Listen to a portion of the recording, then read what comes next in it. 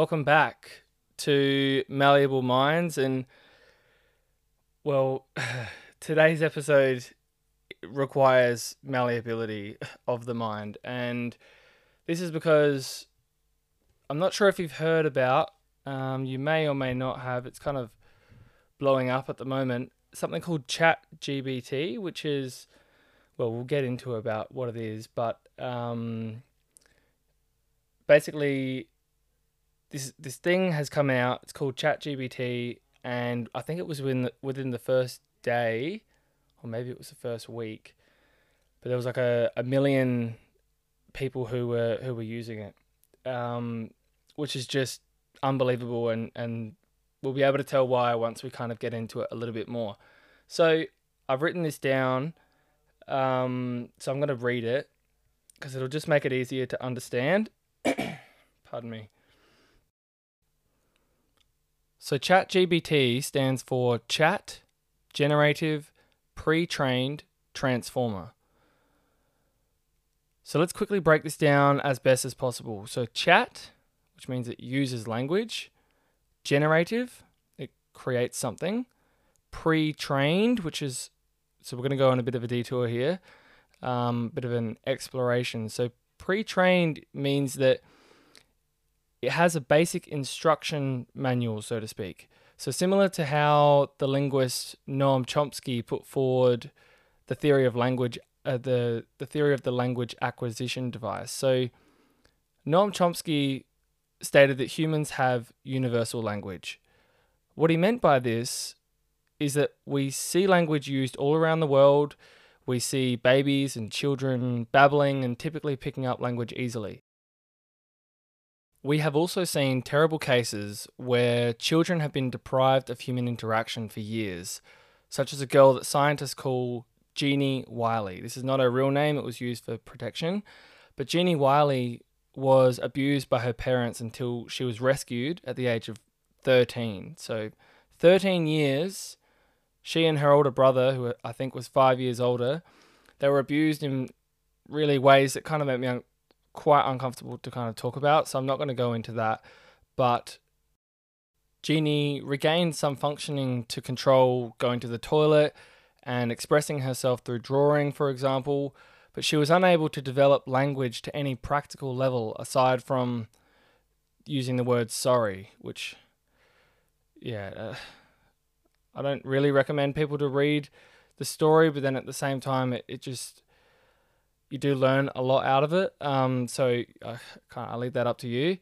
But this gives Noam Chomsky's theory of language as something that is pre-trained. Remember I said that word was important, or pre-programmed.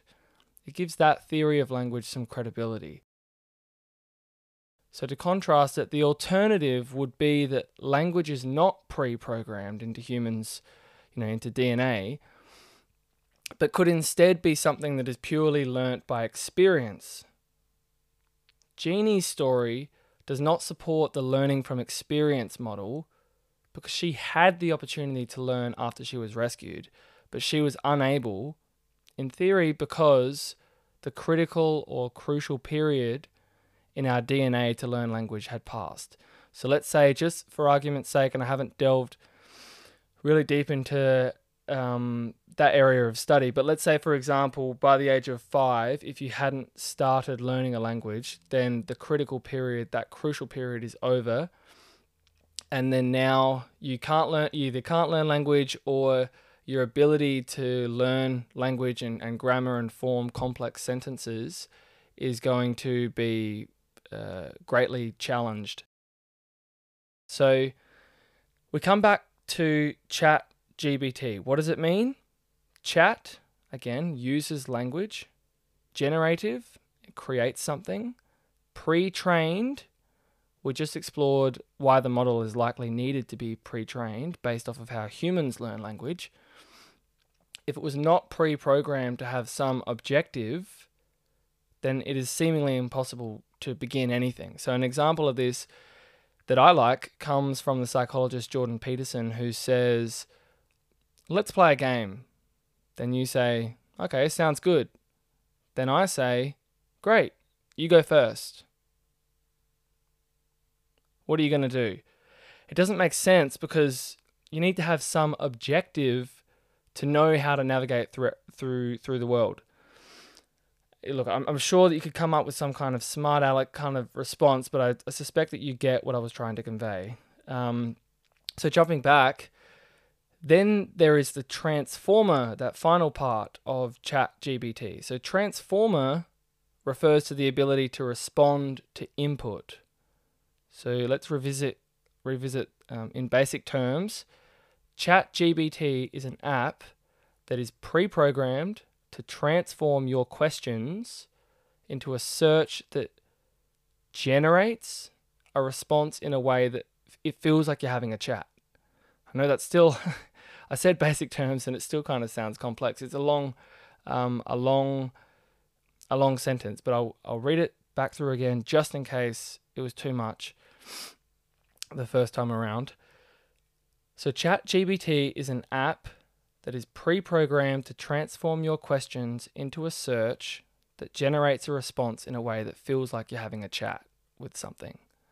So this can be compared to, let's say, asking Google a question and it gives you websites and sources, but it doesn't give you the exact answer you want. It would be amazing if you could just be told exactly what the answer is and just get all of it in one chunk. You don't have to piece it all together. This probably aggravates, those born before modern computers, because Google already seemingly gives you the answer relative to, back in the olden days when, you're sourcing kilograms of books from the library. I will be upfront and admit that I'm not knowledgeable in the world of computer programming. I have broken that down based on what I've read and what I know from the psychology of language development. So not being an expert, I am instead a little cautious and very curious, though, of the social, economic, and psychological outcomes of this technology. For a point of comparison, I have some quotes which define what ChatGPT is based on information that I found online. So, by the Guardian newspaper, this is a quote, The chatbot is a software application designed to mimic human-like conversation based on user prompts and can respond to a large range of questions while imitating human speaking styles, end quote. Which I think is pretty clear. It doesn't necessarily go into why it does that. At least not enough to my satisfaction, which is why I wanted to explore it a little bit more and integrate it a bit with things that I already have a little bit of knowledge or interest in. And then there's another quote by educationweek.org, which admittedly is a website that I've never heard of, but it says, so quote again, ChatGPT launched on November 30th, I think it was 2022, and is now a free app/website based on underlying GPT, which we know to be generative pre-trained transformer, and develop the ability to write seemingly anything, including tweets, poems, essays, and even computer programs, all with a simple prompt. So what are some current stories about ChatGPT and how it's used? The Guardian newspaper has written about Microsoft supposedly expressing plans to utilize this software for their search engine Bing, which is like Microsoft's form of Google. I'm sure you've heard of it, but if not, then, now you have. I have to preface, though, that these claims, they haven't been responded to by Microsoft or OpenAI, which is the organization that has developed the ChatGPT program. However, the Guardian newspaper have said that two people with, quote, direct knowledge of the plans have reported the following, which is that Microsoft have supposedly teamed up with OpenAI in the hopes of outdoing Google, which we'll get into some examples shortly at how, from my introductory perspective, that this is not as far-fetched as it may seem to take on, the behemoth of Google. So Google is developing, apparently, its own language-based artificial intelligence, which is AI, if you haven't heard of that before. AI, artificial intelligence. So in the world of software engineering, AI is also called machine learning, just for anybody who may have come across that before and didn't see the connection. I learnt that from Lex Fridman, who has, I would say, one of the probably the best 2 podcasts in the world at the moment, in my opinion. That and probably Andrew Huberman. So that's where I got that information from. Why this race, though, between who arrives first at linking this self-learning machine access to everything on the internet, why that matters is that it may be extremely difficult for anyone else to catch up. Again, I said it's a self-learning machine. So this would leave a monopoly of control and influence to a very powerful few. Or I guess in a more dystopian, which means kind of catastrophic view, it could perhaps, be controlled, or the control could be left to nobody, and instead the machine can have all the control that kind of teaches itself. Again, I said that's a very dystopian view, but it's still plausible.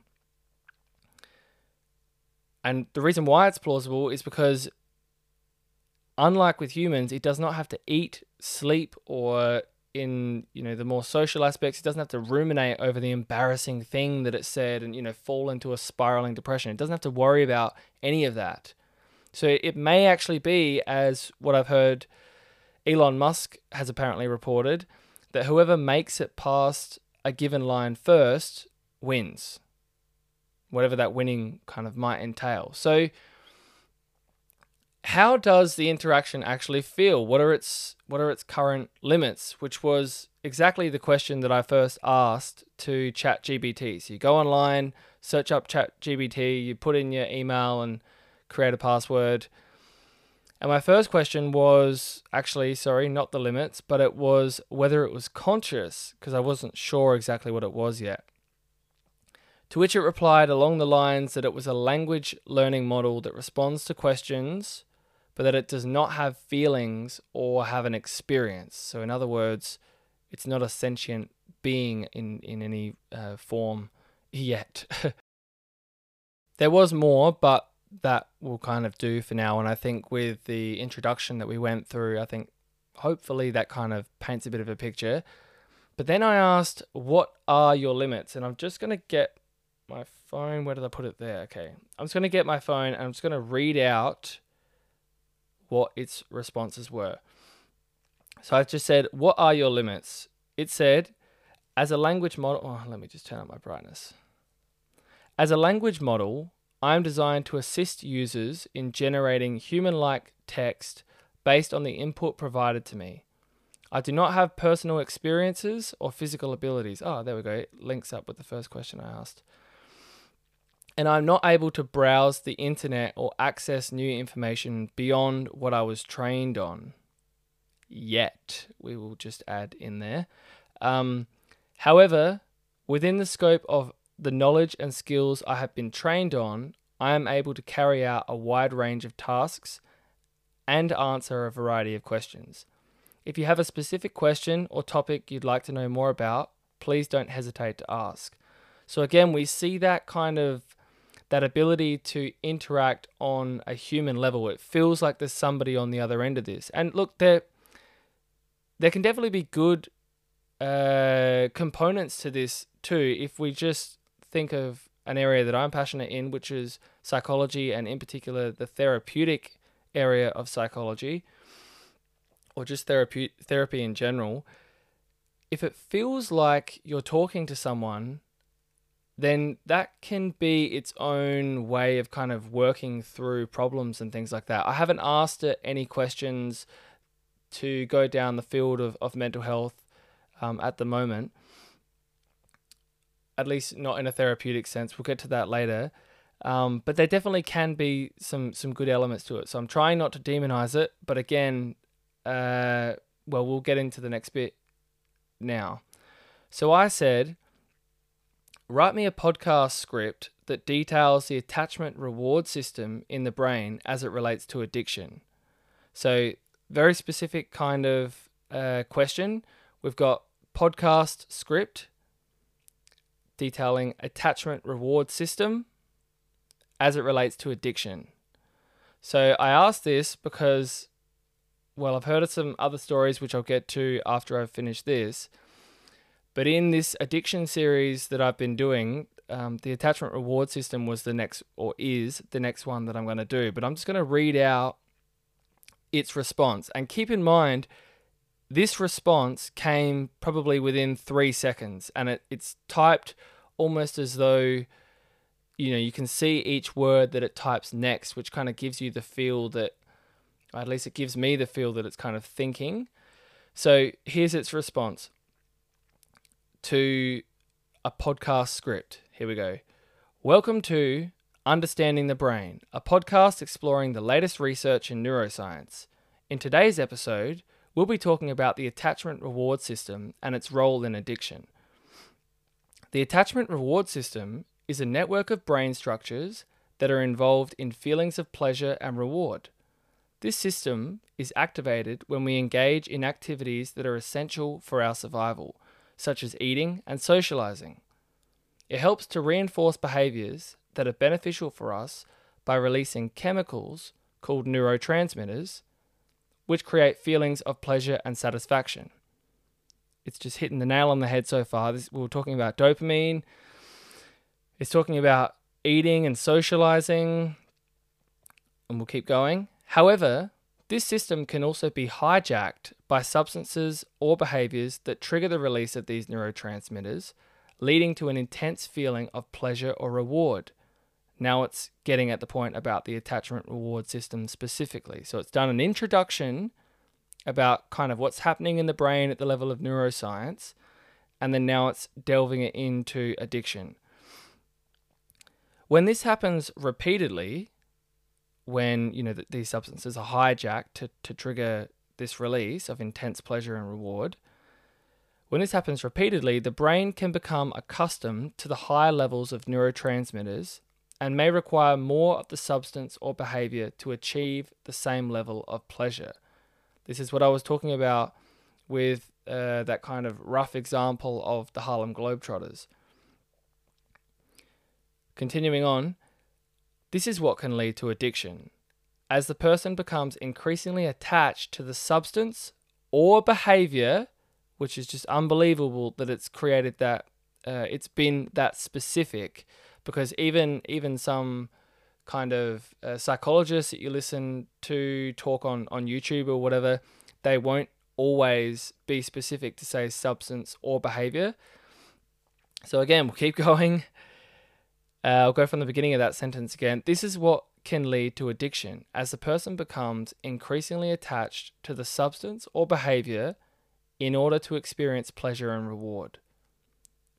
The attachment reward system becomes dysfunctional, and the person may prioritize substance or behavior over other essential activities and responsibilities. It still isn't finished yet, but I just want to comment on how I made reference to John Vervaeke and his Awakening from the Meaning Crisis series, talking about how you've got things that are happening in the environment, things that are happening in your body, and then your psychological kind of interpretation of that. And when you engage in things that are addictive for that individual specifically, then the ideas that are in mind shrink, and then the ideas that you're attentive to in the world shrink as well. So this AI response is just hitting it all, hitting the nail on the head, as they say. And it's doing this because that mental shrinking of potential options out there in the world that could give me joy, and then on the environment side, not actually being aware of different options anymore. So there's the options in your mind, and then there's the options that you perceive out in the world. That is the dysfunction that this AI system has just been talking about. That is that gravitational pull towards whatever it is, the substance or behavior that is addictive. We're almost finished. The next thing it says, it's important to note that not everyone who uses a substance or engages in a behavior will become addicted. The risk of addiction is influenced by a variety of factors, including genetics, environment, and individual differences in brain chemistry. I'm not sure if you're grasping how insane this is as a response, especially to come back, to be written within 3 seconds. It is even commenting on things that society misses with addiction and some psychologists miss with addiction, saying that it's important to note that not everyone who uses a substance or engages in behavior, again, distinction between substance and behavior, that not all of those people will become addicted. Like, this is, I actually cannot believe what this thing is capable of. Like, it's being technical, because that's technically true. Not everyone who uses a substance or engages in behavior will become addicted. But it's also expressing something that could be said to be empathetic, and it doesn't have emotions. We said that before, but it is expressing information that acknowledges points of complexity that even most of society doesn't recognize with addiction, because society is quick to judge. 2 more paragraphs to go. Understanding how the attachment reward system works can help us to better understand the underlying mechanisms of addiction and develop more effective treatments. Thank you for listening to Understanding the Brain. Join us next time as we delve into the mysteries of the brain and explore the latest breakthroughs in neuroscience. Like, I feel like I need to just stand up and drop my microphone, because I actually cannot, like I just said, I cannot believe that something is able to respond that quickly. Like, that is as good as anything that I could write, and I would spend hours planning that. It said that, as again, in 3 seconds. So to go on with what I was going to say before, students have been using this, and check out Jordan Peterson online. I think it was a 4-minute video. I'll add it into the references. A 4-minute video online or something like that, where he's talking about students students used it, or researchers of some form thought, okay, let's test this, and we'll ask it a question of, okay, can you write my essay for me, my uni essay? And so long as you put the right input into the question, it will give you an answer like that. And then they've submitted it. I'm not sure whether it was students submitted it or maybe it was researchers submitted it and kind of tested how it would go. But regardless, it gets like a fairly good grade on the marking rubric that whatever researcher or school or university, whatever it was, uses to grade assignments.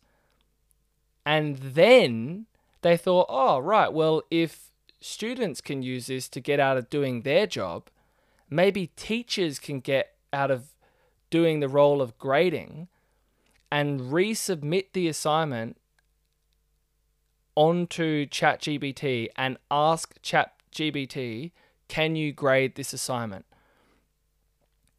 So ChatGPT has written an assignment and then been asked to grade its own assignment, and it did it. It actually did it and was in the ballpark of being accurate.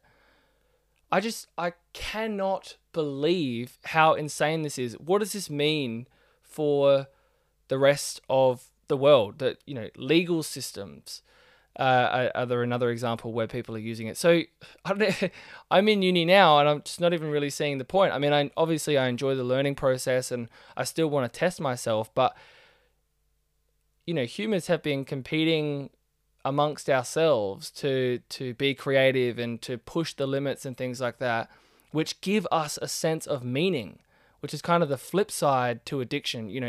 Addiction is like a distorted form of meaning. it's not helping you really self-actualize, as Abraham Maslow's kind of model would sort of say. Lots of people have heard of that. But regardless, if we can no longer compete with the speed of something like this, and I don't really know what this means. So because I don't know what it means, I'm going to, just a second. Right. I'm going to have a friend of mine who's a software developer on the podcast to help educate myself more on this topic, because, I mean, I think without a doubt, it is as important as, the threat of nuclear war between Russia, USA, and China that's been going on. So to be clear, though, when I'm saying that, I'm not asserting that this whole form of AI will necessarily have the same devastating consequences as would a nuclear war, but I am saying that for both scenarios, the world would be, in the case of nuclear war, or will be in the case of this AI technology, because it's happening, and you get that intensity, especially from listening to Jordan Peterson. He's, again, I would say quite dystopian. He sees it through a very negative lens, whereas I'm just blown away at what this thing can do. So on the AI front, it seems possible that good could eventuate, because again, we still are creative, and I'm not willing to just completely give up hope. So we'll keep that in mind before we rush, to kind of uneducated conclusions in either direction, either for or against. So if anybody else knows any more about this, then please send me a message. Like I said, I'm going to have somebody on, and I'm really, really looking forward to that. So stay tuned, and have a great day.